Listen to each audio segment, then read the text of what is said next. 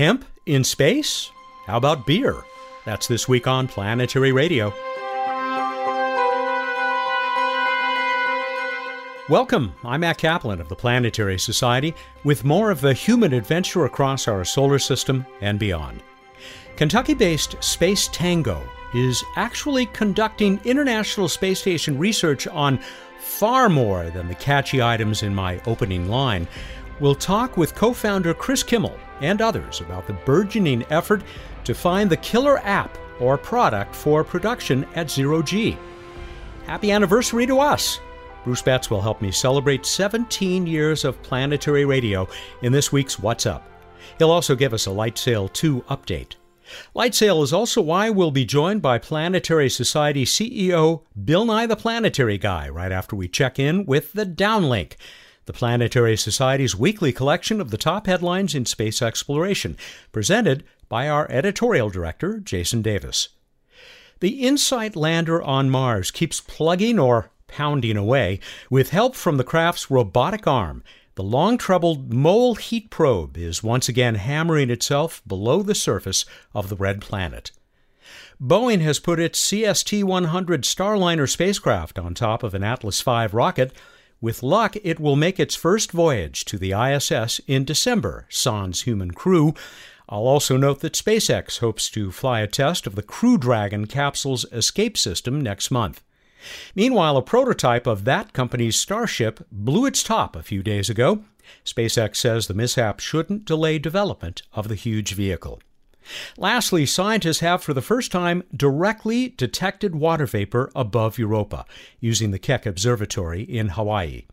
The findings support prior research indicating that there may be transient plumes erupting from the moon's subsurface ocean, though other explanations are also possible. Go Europa Clipper. For more on these and other stories, including great links, visit planetary.org/downlink. Now to Bill Nye, who is celebrating recognition of the Planetary Society's LightSail solar sail project by the leading news magazine in the U.S. Bill, not that we needed Time magazine to acknowledge our pride or the success of LightSail 2, but it doesn't hurt, does it? No, it's pretty cool. So Time Magazine's Inventions of the Year. We are the aerospace invention of the year. It's really a heck of a thing, and it's of the year, of a year. This thing, depending when you start counting, is, 42 years in the making. And so it's really gratifying, and for those members who are listening or people who are not yet members, we flew Cosmos 1 in 2005, but it ended up in the ocean. And then we had an opportunity 4 years ago to fly LightSail 1, and we just took it because you just don't know when you're going to get an opportunity to get on a NASA flight, an ELENA, educational launch of nanosatellites opportunity. So we took that. But LightSail 2, we were able to get to a high enough altitude, 720 kilometers, where we could prove that the thing works. It's really gratifying, Matt. It's just cool as heck. You mentioned our members, but other people as well. I hear the number 50,000 bandied about. That's what we say. 50,000 people contributed to LightSail, the LightSail program. Most of them were more recent, LightSail 2, when we had Kickstarter awareness and so on. So thank you all. Really, Matt, another extraordinary aspect of it is, I mentioned Kickstarter. That was one way we raised money, but the main way is just through membership in the Planetary Society. We did it for $7 million over depends how you count, over the last 12 years or what have you. If you were going to do that at a regular space agency like NASA or ESA or CNES, the French space agency, it would cost people estimate about 20 times as much, 140, 150 million to do this project, to fly 2 solar sails in Earth orbit. And the reason we did it so much more cheaply is we took risks, and we also do not have continuous coverage around the world. We don't have the Deep Space Network. We just have Hawaii, San Luis Obispo, California, Purdue in Indiana, and Georgia Tech in Georgia in the U.S. And so it's very cool. We pulled it off. And I'm very proud. I'm proud to be a member who stood behind this, who stands behind this, and I'm proud to be part of the organization, if not a direct part of the team that put it up there. Yeah, I'm not a direct part of the team either, Matt. I don't know Once in about a that. while, I'd say, okay, write a check.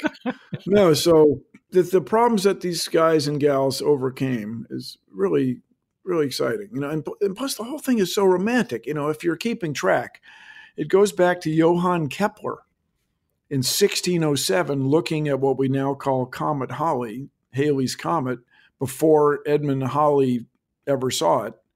He noticed this comet in the night sky, and he noticed that notice very carefully, that the tail always pointed away from the sun. And Kepler, not really having any knowledge of photons or modern physics of light, he just reasoned that there's something about the sun that's creating this tail, or these tails, the ion tail and the dust tail. Then 400 years later, we were able to exploit that feature of sunlight to fly. It's just exciting. And so we hope, as is the goal at the Planetary Society, this democratizes spaceflight, that other organizations, universities will use solar sails to go to other destinations in the solar system. Or perhaps beyond.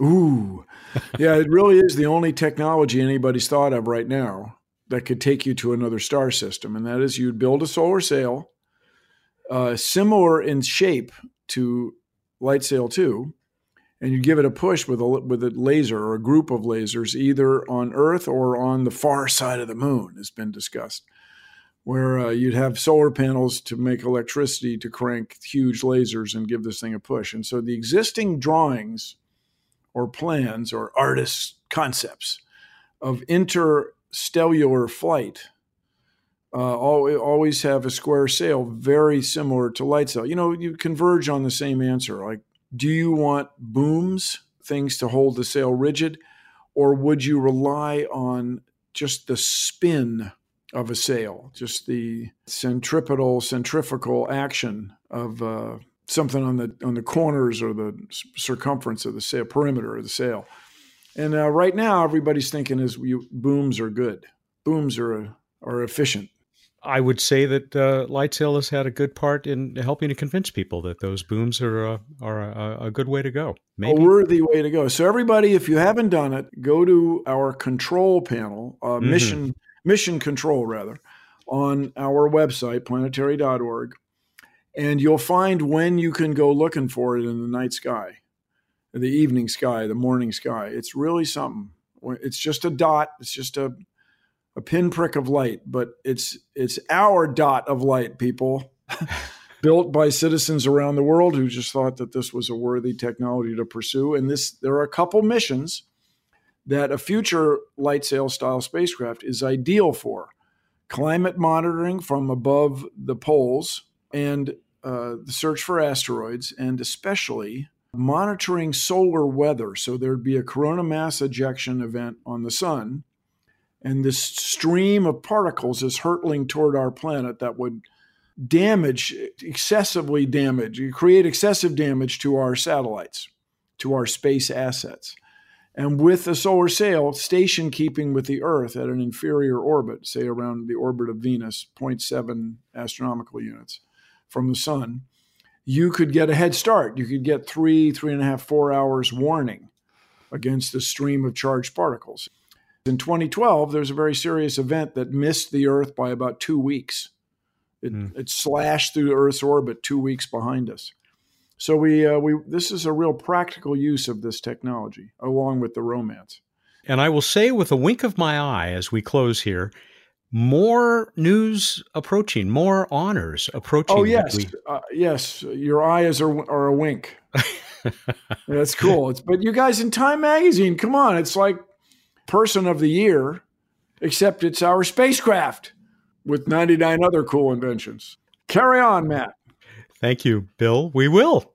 Let's keep them flying. Thanks for the leadership.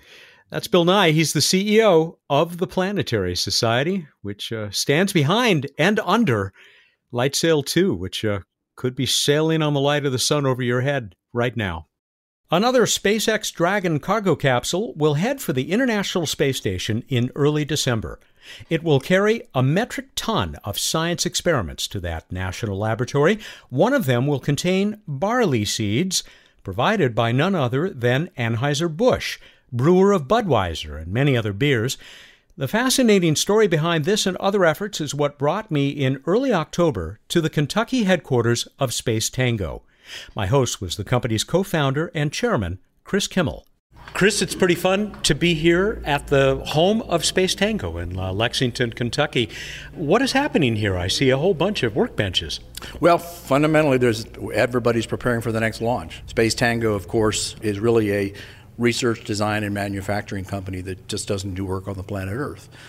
So everybody is busy preparing for a series of missions and experiments that will go up on the next launch, which I believe is going to be in late October. We generally launch now about 6 times a year, so it's always very active. A lot of interesting things going on, and what you're basically around is all the engineering capabilities as well as some of the biotechnology. You know the line from Captain James Kirk? He said, "Yeah, I'm from Iowa. I just work up there." That's basically it. Yeah. I tell people when I give talks, I often say that. Or if I'm talking about some of the biomedical things that we do that are really interesting, I sometimes say, what if have you ever thought about if the next big biomedical breakthrough isn't on the planet Earth? Just to give them a sense of, it's space, is exotic, but on the other hand, it's really just it's another physics environment. And we, along with others, are now be able to exploit that physics environment, use that physics environment try to answer different kinds of questions and look for different kinds of solutions. You're the chairman, but you're also one of the co-founders. Why did you want to create a company like this? I would like to say that, it all started when I was 5 years old, but it didn't. I think a lot of people, my interest in my career have been very circuitous.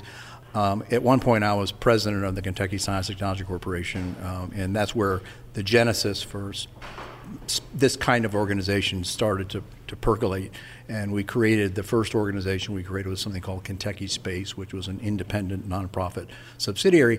And actually, we started thinking we were going to build small satellites, CubeSats, which is where we started. We started with high-altitude balloons, then we moved to suborbital into orbital.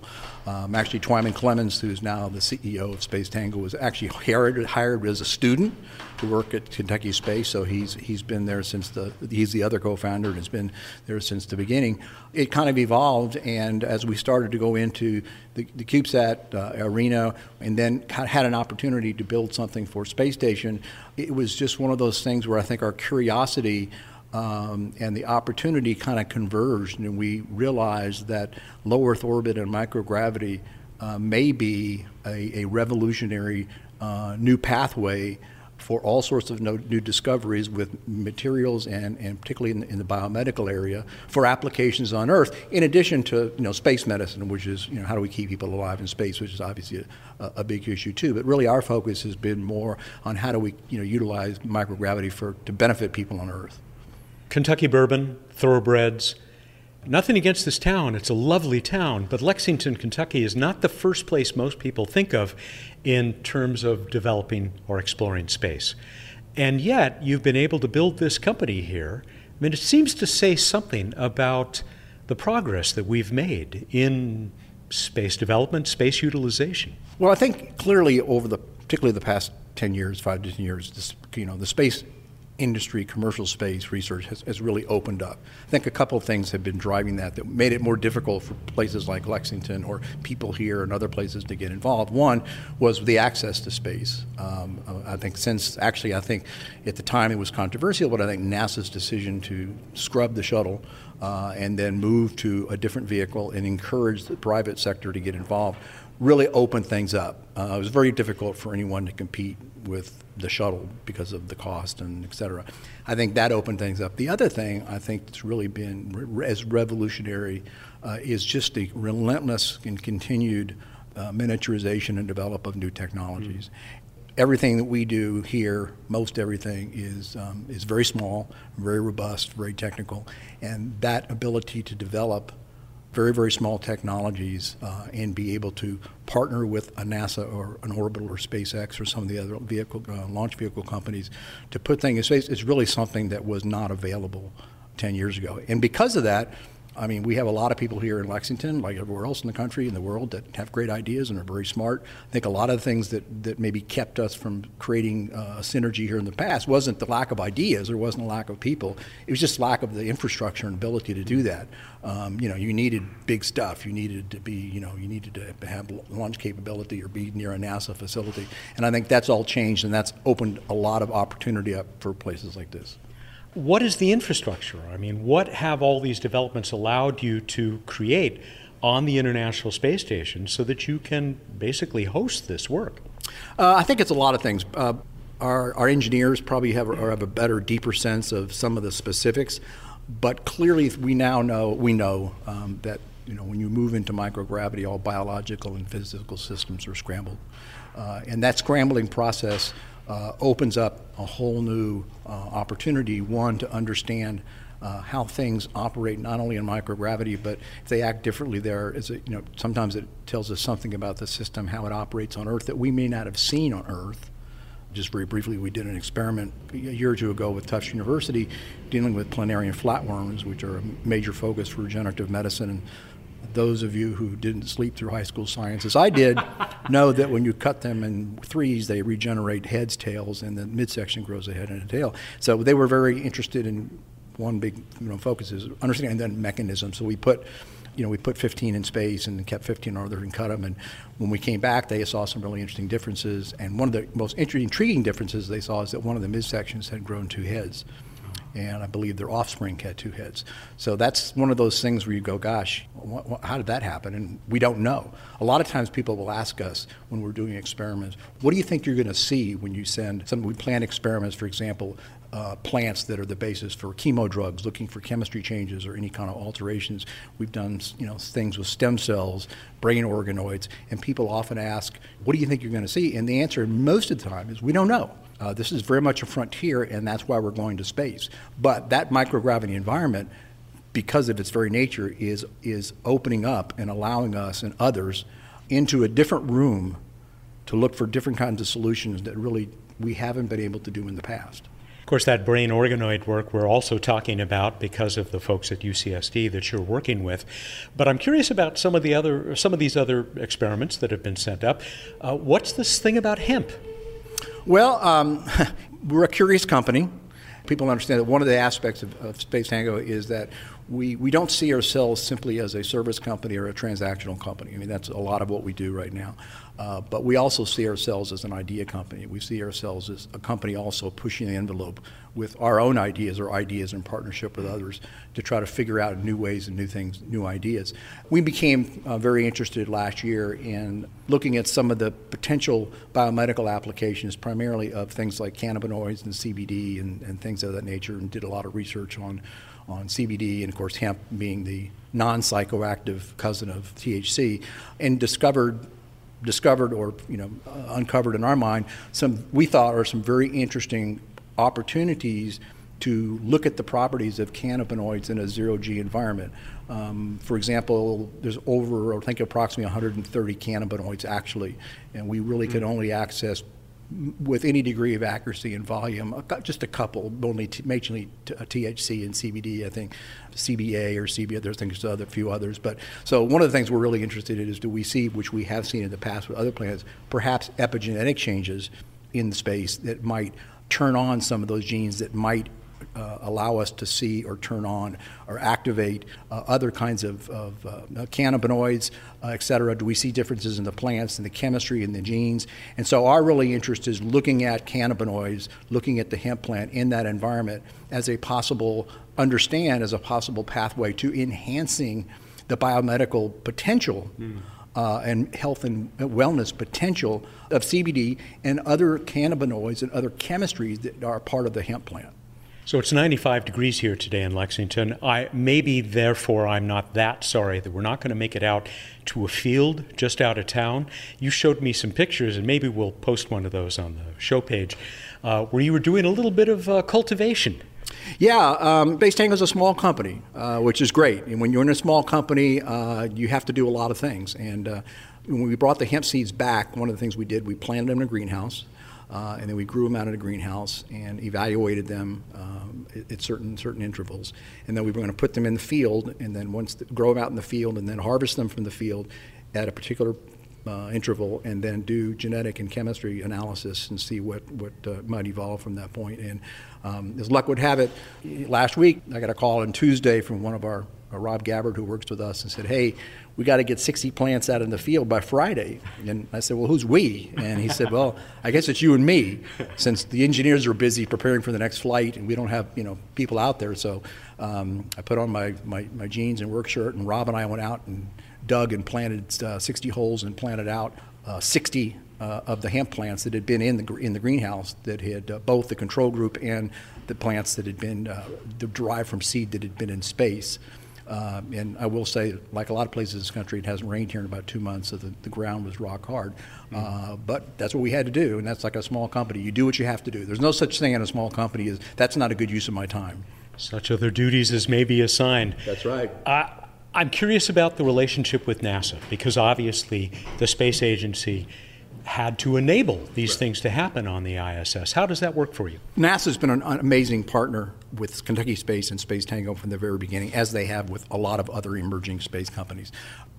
We fortunately have something called a Space Act Agreement with NASA that basically gives us access to the station, gives us launch opportunities in partnership with NASA and some of the launch companies. And so they're very much an ongoing, full-time, really partner of what we do. And without NASA and some of their new innovative policies, we certainly wouldn't able to be achieving what we do. And those Space Act agreements and other kinds of collaborations that we have with NASA are absolutely essential, not only to, I think, Space Tango's future, but really the commercialization of space in general. It sure seems like all of this is still happening at a pretty embryonic level. Do you see enormous potential? Do you expect to see, well, I'll call it the killer app, but it might be a killer product, or do you think that microgravity is going to pay off, basically, not just in terms of a profit for you and your partners, but in terms of helping us down here on the surface of Earth? Absolutely. A lot of times at Space Tango we talk about, every time we've been able to get a hold of or capture a physics environment, a new physics environment, harness it, whether it be electromagnetism or the vacuum, it has led to a couple of things. It's inevitably led to exponential growth in new ideas and applications and significant capital creation. And really what we're talking about here is the fact that we are now at the beginning of being able to harness the physics environment of microgravity in a real way. On Earth, you can't mimic it on Earth, drop towers, the Vomit Comet, you get a few minutes, but you really don't get any kind of prolonged exposure like we do now. And yes, we're on the cusp of that. But just like other physics environments, we fully expect and anticipate that this too we'll look back upon in the years ahead and realize that this was a monumental breakthrough that has led to all sorts of new understandings and improvement in people's lives. We like pioneers on this show, Chris. Thank you. Exciting stuff. Best of success. Thank you. That's Chris Kimmel. By the way, we'll learn more about those so-called brain organoids Chris mentioned in an upcoming episode of Planetary Radio. Stick around. We're about to meet the woman who manages all of the amazing research taken on by Space Tango and its clients. I know you're a fan of space because you're listening to Planetary Radio right now. But if you want to take that extra step to be not just a fan, but an advocate, I hope you'll join me, Casey Dreyer, the chief advocate here at the Planetary Society, at our annual Day of Action this February 9th and 10th in Washington, D.C. That's when members from across the country come to D.C. and meet with members of Congress face-to-face and advocate for space. To learn more, go to planetary.org/dayofaction. Back to Space Tango. My name is Gentry Barnett, and I am the Tango Lab Program Manager at Space Tango. And do a lot of the biomedical stuff here, I hear. I am a biomedical engineer by trade, yes, and so I oversee all the payloads in this role. For each mission, we'll select a couple of payloads for that mission, depending on payload readiness and some of the logistics they need for each flight. So that kind of determines what payloads go on a mission. Yes, and then I will oversee all those, the development, the engineering, and making sure those get to space. So as our listeners know, I'm a gearhead. At least that's what my boss, the science guy, says. This is kind of heavenly. And tell me about this amazing collection of circuit boards and tubes and a bag of seeds. What's going on here? So this is actually a payload that's going up on our next mission. This is a payload with Anheuser-Busch.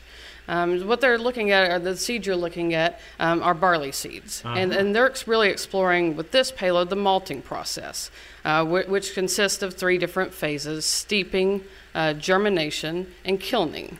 Normally, obviously, they do this in a much larger environment. They make a lot of beer. Yes, they do. So we went out to their facilities in Fort Collins, Colorado, to learn this process. So what we do as Space Tango with the engineers is we really miniaturize that process into something slightly bigger than a shoebox, which we call a cube lab. And this is a self-contained environment that we automate from our offices in Lexington. They come to you, Anheuser-Busch says, we would like to do something about malting, part of the beer, process of making beer in space, in microgravity. You figure out how to make that work on the ISS. Yes, that's exactly what we do. As an engineer in this specific company, we have to have a very quick learning process.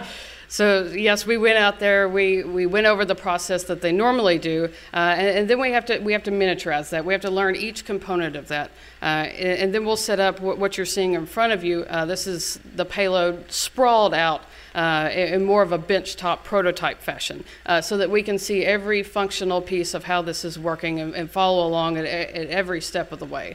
And what you'll see in the bag over here is actually the end of the steeping process. The seeds have actually developed these acrospires, which is tiny growth at the end of one end of the seed. And that's exactly what we were looking for. So then tomorrow we'll go into the germination phase and then the kilning, where we'll actually dry these seeds out. And the end result will be malt that we'll send to them, and they'll do a chemical profile and compare the different chemical profile and the taste profile that results from this malt. And then obviously we'll do the same thing for the resultant malt that comes back from the space station.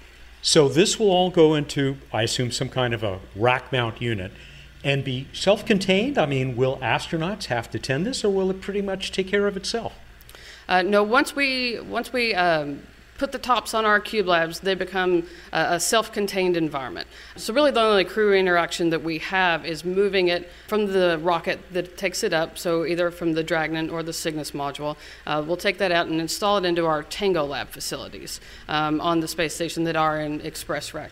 And from that point forward, they will be fully automated. We control that from our ops station here in Lexington upstairs. Is this experiment that has already been completed, at least the first phase of it, with so-called brain organoids that we're also talking about today, is it essentially similar to this, where they came to you from UCSD and you had to figure out how to make it go into space?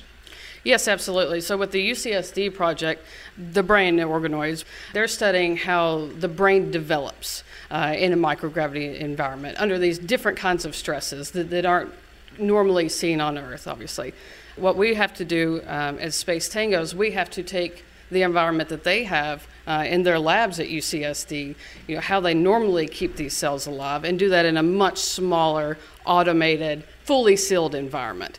So we work directly, one-on-one with that team to understand their different requirements, to explain our different requirements, and really come together to develop this very unique mini lab system that's put in our Cube Lab. From beer to brains, with all kinds of other stuff in between, seems like a pretty fun job. Absolutely, it is a lot of fun. What's unique about everybody that works here, and really all of our customers, is we're willing to discover, and we're willing to open the doors to whatever we may find, whatever we may not find. We're always looking for another answer. We're always asking a different question. That drive for innovation, the drive for something new, just asking the question of what could happen. That's really what makes this job so interesting, and I think what brings a lot of our customers to our doors. Have you seen enough that you have confidence, as Chris Kimmel does, in the potential of microgravity for developing manufacturing products that will be unlike any we can create on Earth? 100%. Yes, there's really endless potential here. Again, it's just having that willingness to ask these questions. Every question you ask may not have this profound answer that you were expecting, but these unique, I guess, side questions that you could also ask along the way tend to bring results that you weren't expecting. And those are the ones that, we need to explore, both as a company with Space Tango, with our customers, and really as a humanity. Absolutely exciting stuff. Thanks so much. Absolutely. Thank you. Gentry Barnett is Space Tango's Tango Lab program manager. As luck would have it, Mike Reed was visiting Space Tango while I was there. Mike manages NASA's Commercial Space Utilization Office for the International Space Station program. That makes him a key liaison for companies like Space Tango that are conducting research and development on the ISS. Mike, we're in Lexington. We've talked with people from Space Tango. We've seen some of the amazing stuff that they are up to. But they're just one of several companies, right, that are getting these terrific opportunities on the International Space Station. That's correct. We have probably 10 at last count, small businesses, most of them, that are doing business in space. They have contracts with us, so we can buy services from them, and other government agencies can buy services. But they're out marketing, and they're out selling their services on the space station, and they're now a stakeholder for us in space, and that's important to us. Some of this stuff is because the ISS is a national lab, something we've talked about on this show before, but there are other ways, other kinds of status that people can have. Yeah, I mean, we rolled out a whole commercialization strategy back in June at the NASDAQ, and it's multi-elements. One of them is companies doing business on the space station, just like Space Tango. They have their own hardware. We don't own it. They own it. We buy services. They sell to us. They sell to other government agencies, and they sell to commercial sector. But there's also going to be private astronaut missions to the space station. There's going to be a solicitation for a commercial element that could be a privately run module that's attached to the space station. So there's many different things we're doing to try to broaden the commercial presence in low Earth orbit. And some of that, like attaching something to the ISS. Now, the Bigelow room that's up there right now, that inflatable, which we've gone to Bigelow Aerospace and talked to them about that. That was under contract to NASA, but you're talking about that kind of space? Yeah, that's a perfect example of a Pathfinder. That was NASA technology that was mostly developed but wasn't finished. Robert Bigelow came in and wanted to license it, and under contract with us, he built it out. The Bigelow Expandable Activity Module, BEAM we call it, has been attached to ISS for several years now, and a year or two ago we brought it in as a full-blown element in our operational status on ISS. We use it for stowage so that we can have more stowage in our racks for the critical payloads and things we're operating. So it's very much integrated into the daily life of ISS. So it's kind of a closet now, right? It's more than that. It was important. The volume is very limited, as you can imagine, in the ISS. And so being able to move some of the things that you need to get to sporadically but not regularly, being able to move them into the beam, that was very important to us because it allows us to use our rack space that houses some of our critical science. It allowed us to put things there that we use much more regularly. And so it's an important element now on the ISS. I've talked about finding the killer app, or the killer product in this case, that thing that we're going to discover that maybe can only happen in microgravity, but is going to be profitable for somebody down here on Earth. Not just money for the people who develop it, but maybe improving life down here as well. Is that the ultimate goal? The ultimate goal is for NASA is to be one of many customers in space. Right now, we're really the only paying customer in space. We are always going to have a need for space, for crew training, for our fundamental and applied research, and for our advanced systems development. If we're the only customer, that means when space station's gone, whatever comes next, we're going to be paying all the overhead. That's not tenable. So part of our commercial strategy was to enable scalable demand, which is more in-space manufacturing. Some of the things that Space Tango has an interest in, so that if it proves out that there's actually benefit of doing this in microgravity, then you will need a next-generation module because space station only has so much volume. And if they need it, it will happen. If somebody wants to build it and there's no need, it might happen, but it's not going to have as good a chance of being successful. So we're really looking at developing the demand for low Earth orbit. Some of the things we're looking at are like this, the scalable, sustainable manufacturing, bioengineering, tissue generation, personalized medicine, exotic fibers, exotic optical fibers, things like that are actually better because they're in microgravity. It's still being proven out, and we're willing to make some investments in that, and that's what we're doing. I think I said to Chris Kimmel earlier today that it is really still at an embryonic stage. Mm-hmm. We got a long ways to go. Yeah, and some things are further along than others. Some of the regenerative medicine stuff is probably further out than maybe some of the things like some of the optical fibers that we've done 2 or 3 different flight demonstrations on, and have several more with several different companies doing it different ways. So we're kind of trying to cover the waterfront, if you will. And for the government, this is a unique position. We're trying to enable an economy in a place that it doesn't exist. And I say enable because we can't create. That's up to the private sector. We can create an environment where the private sector sees opportunities. We can sure keep it from happening. We'd be very good with that with our bureaucracy, but we're actually trying to enable this to happen so that we benefit in the long run too, because now we're not the only customer, and others that can prove profitability can pay their own way.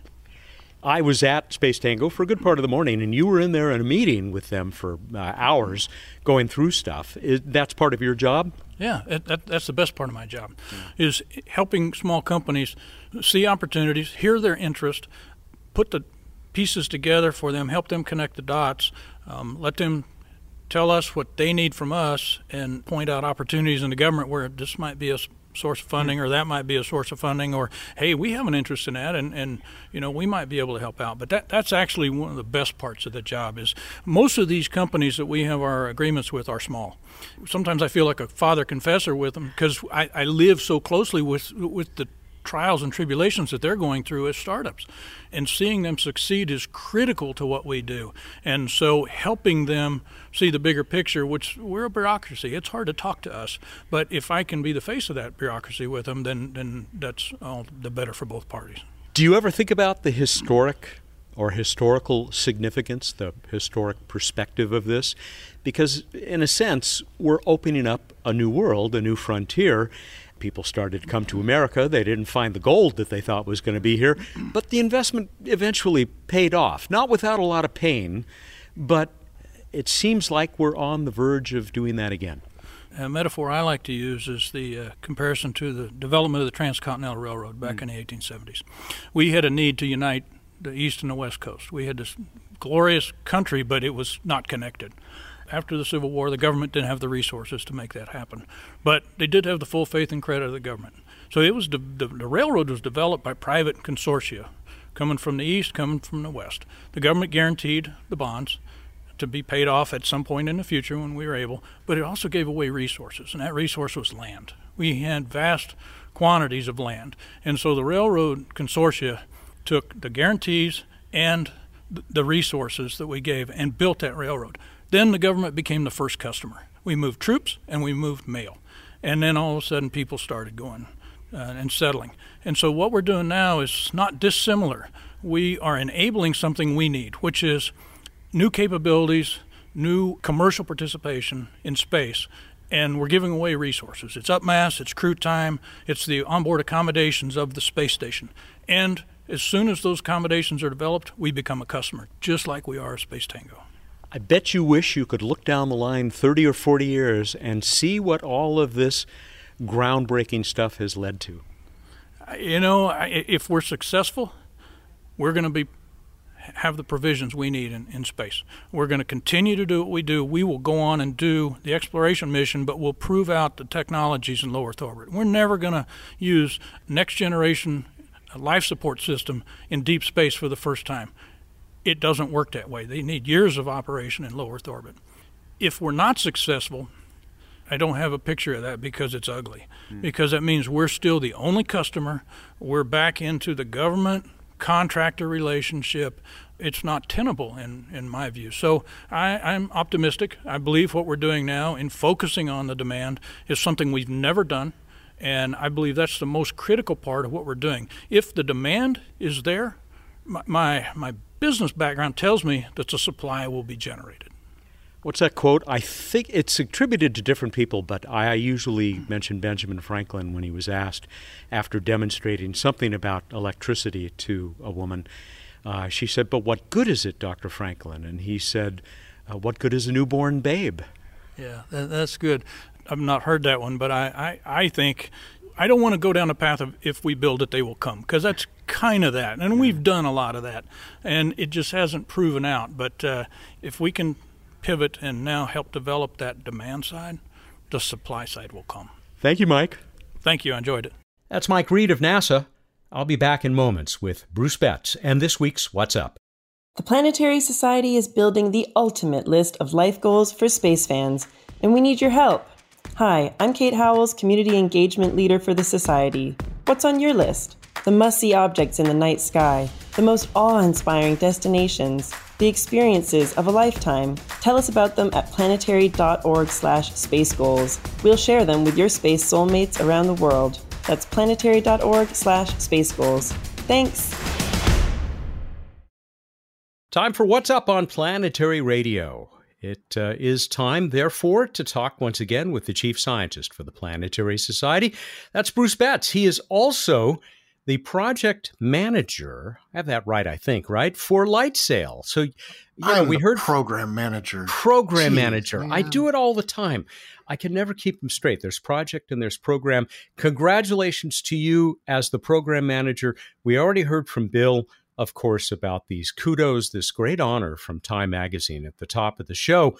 I figure you must be happy about that as well. Oh, yeah. It's wonderful after all the work that so many people have put in over so many years when we get a nice accolade like that from Time Magazine. It feels good. What's up? What's the status of that big light-catching sail in the sky? It's still in orbit. We're still working with it, communicating with it every day. Continue to try to refine solar sailing as long as we still can. Eventually, atmospheric drag will drag us down enough that we won't be able to, but we're still getting effective sailing, and we've been trying some different tricks in terms of desaturating the wheel in different ways and different timing and all sorts of details like that, working the inevitable glitches, because imagine your computer in space. So So there are joyful glitches, but overall the spacecraft is healthy. It's communicating. We work out glitches when we find them, and we're continuing to do solar sailing.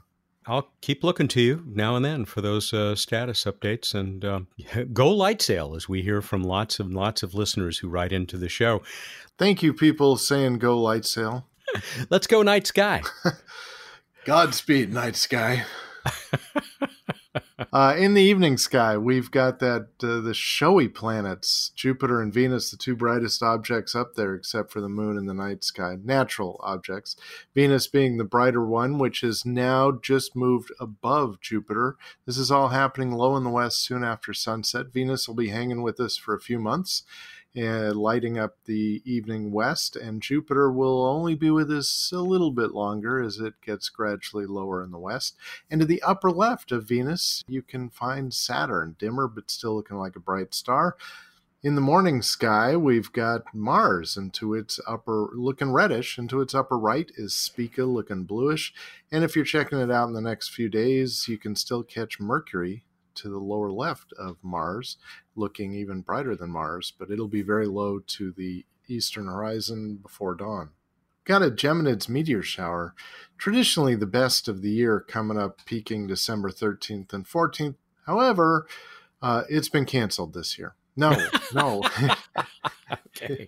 It hasn't, but a full moon at the peak will limit the number of meteors visible. Space rock's on strike. Hoping we can resolve a labor dispute with rocks slamming into the Earth's atmosphere. All right, we move on to This Week in Space History, and I am ashamed and embarrassed that, as you know, Matt, yesterday, in other words, in last week's This Week in Space History, I should have mentioned the most important space anniversary of all, 2002. Planetary Radio and Matt Kaplan recorded its first episode. 17 years. Congratulations. Happy anniversary. Great job. I've enjoyed every one of the billion episodes that we've done it. I think it's going on 900. I forget now whether it's 800 or 900. Shouldn't be hard to figure out, should it? Me too. You're forgiven. And thank you for being a part of every one of them. We're going to keep it up. Yeah, I hope you'll stick around. I'm sticking around. I'm loving it. All right. Speaking of loving it, we move on to Random Space Fact. 17th anniversary RSF. For this one, I pulled something truly random and mildly meaningless, but kind of not. As seen from Earth, the star Pollux is the brightest star in the night sky, confirmed to have an exoplanet orbiting it. Oh, I had no idea. Castor must be very jealous. Very, very jealous. There's your anniversary Random Space Fact. Good one. Let's move on to the trivia contest. I asked you what spacecraft observed a planetary transit from the surface of another planet. So on one planet, looking at a planet moving across in front of the sun. How'd we do, Matt? The key word was planetary. We heard from a few people, some who I think might have been confused, some who just wanted to point this out, that Spirit and Opportunity would be the first if you hadn't used that word planetary, because they watched transits of the sun by Deimos and Phobos. But you did say planetary. And so our winner is Corey Hannon, who says it was Spirit and Opportunity's big sister, Curiosity, who watched a transit of Mercury. That is indeed true. You can find it online. It's not as easy to see as Phobos and Deimos, but indeed, from Mars, the Curiosity rover's camera, the Mastcam system, imaged Mercury going across the sun. Congratulations, Corey. In Bellevue, Nebraska, we're going to send him the first. We got another one to give away, another set to give away next week, but he's getting that Eugen Tribe light sail necklace and earring set, which you can find in the Planetary Society store at chopshopstore.com. All kinds of other great stuff there, including the pretty good-looking model for the Planetary Radio t-shirt. Not bad after 17 years. No, what am I saying? It's like the best picture ever taken of me, I think. So I don't know how much, probably broke Photoshop creating it, but I'm proud of that photo. I didn't notice. Oh my God, you look like Brad Pitt. Oh, thank you so much. Yeah, our Brad Pitt looks like me. Yeah, I'm not actually looking at the picture. I just no. Well, you're in for a treat. We got from Elizabeth in New Albany, Indiana. Can you reassure her? She says she's hoping Curiosity was wearing the proper eye protection. Yes, indeed. It has the proper eye protection. They put a so-called neutral density filter in front of it. They actually flew it in intending to take these types of pictures. So they have a filter they put in front of it. Don't worry, Curiosity's eyes are safe. From Nathan in Vancouver, Washington. Apparently, none of our robot pals have observed an Earth transit from the surface of Mars. The next one's due in 2084. Given how long our rover seemed to last up there, maybe Curiosity will catch it? Be there. And finally, this from Asen in Richmond Hill, Ontario. We need to send many more spacecraft to the surface of other celestial bodies to enjoy more planetary transits. Oh, wait, I've come to the right place. The Planetary Society is working toward that goal. Thank you, everyone at the Society. Thank you, Asen. All right, I've pulled up the picture, Matt. You are a stunning example of stunningness. Yeah, keep going. No, that's all right. That's plenty. You got something for next time? What are those antennas behind you? I got those from my Uncle Martin.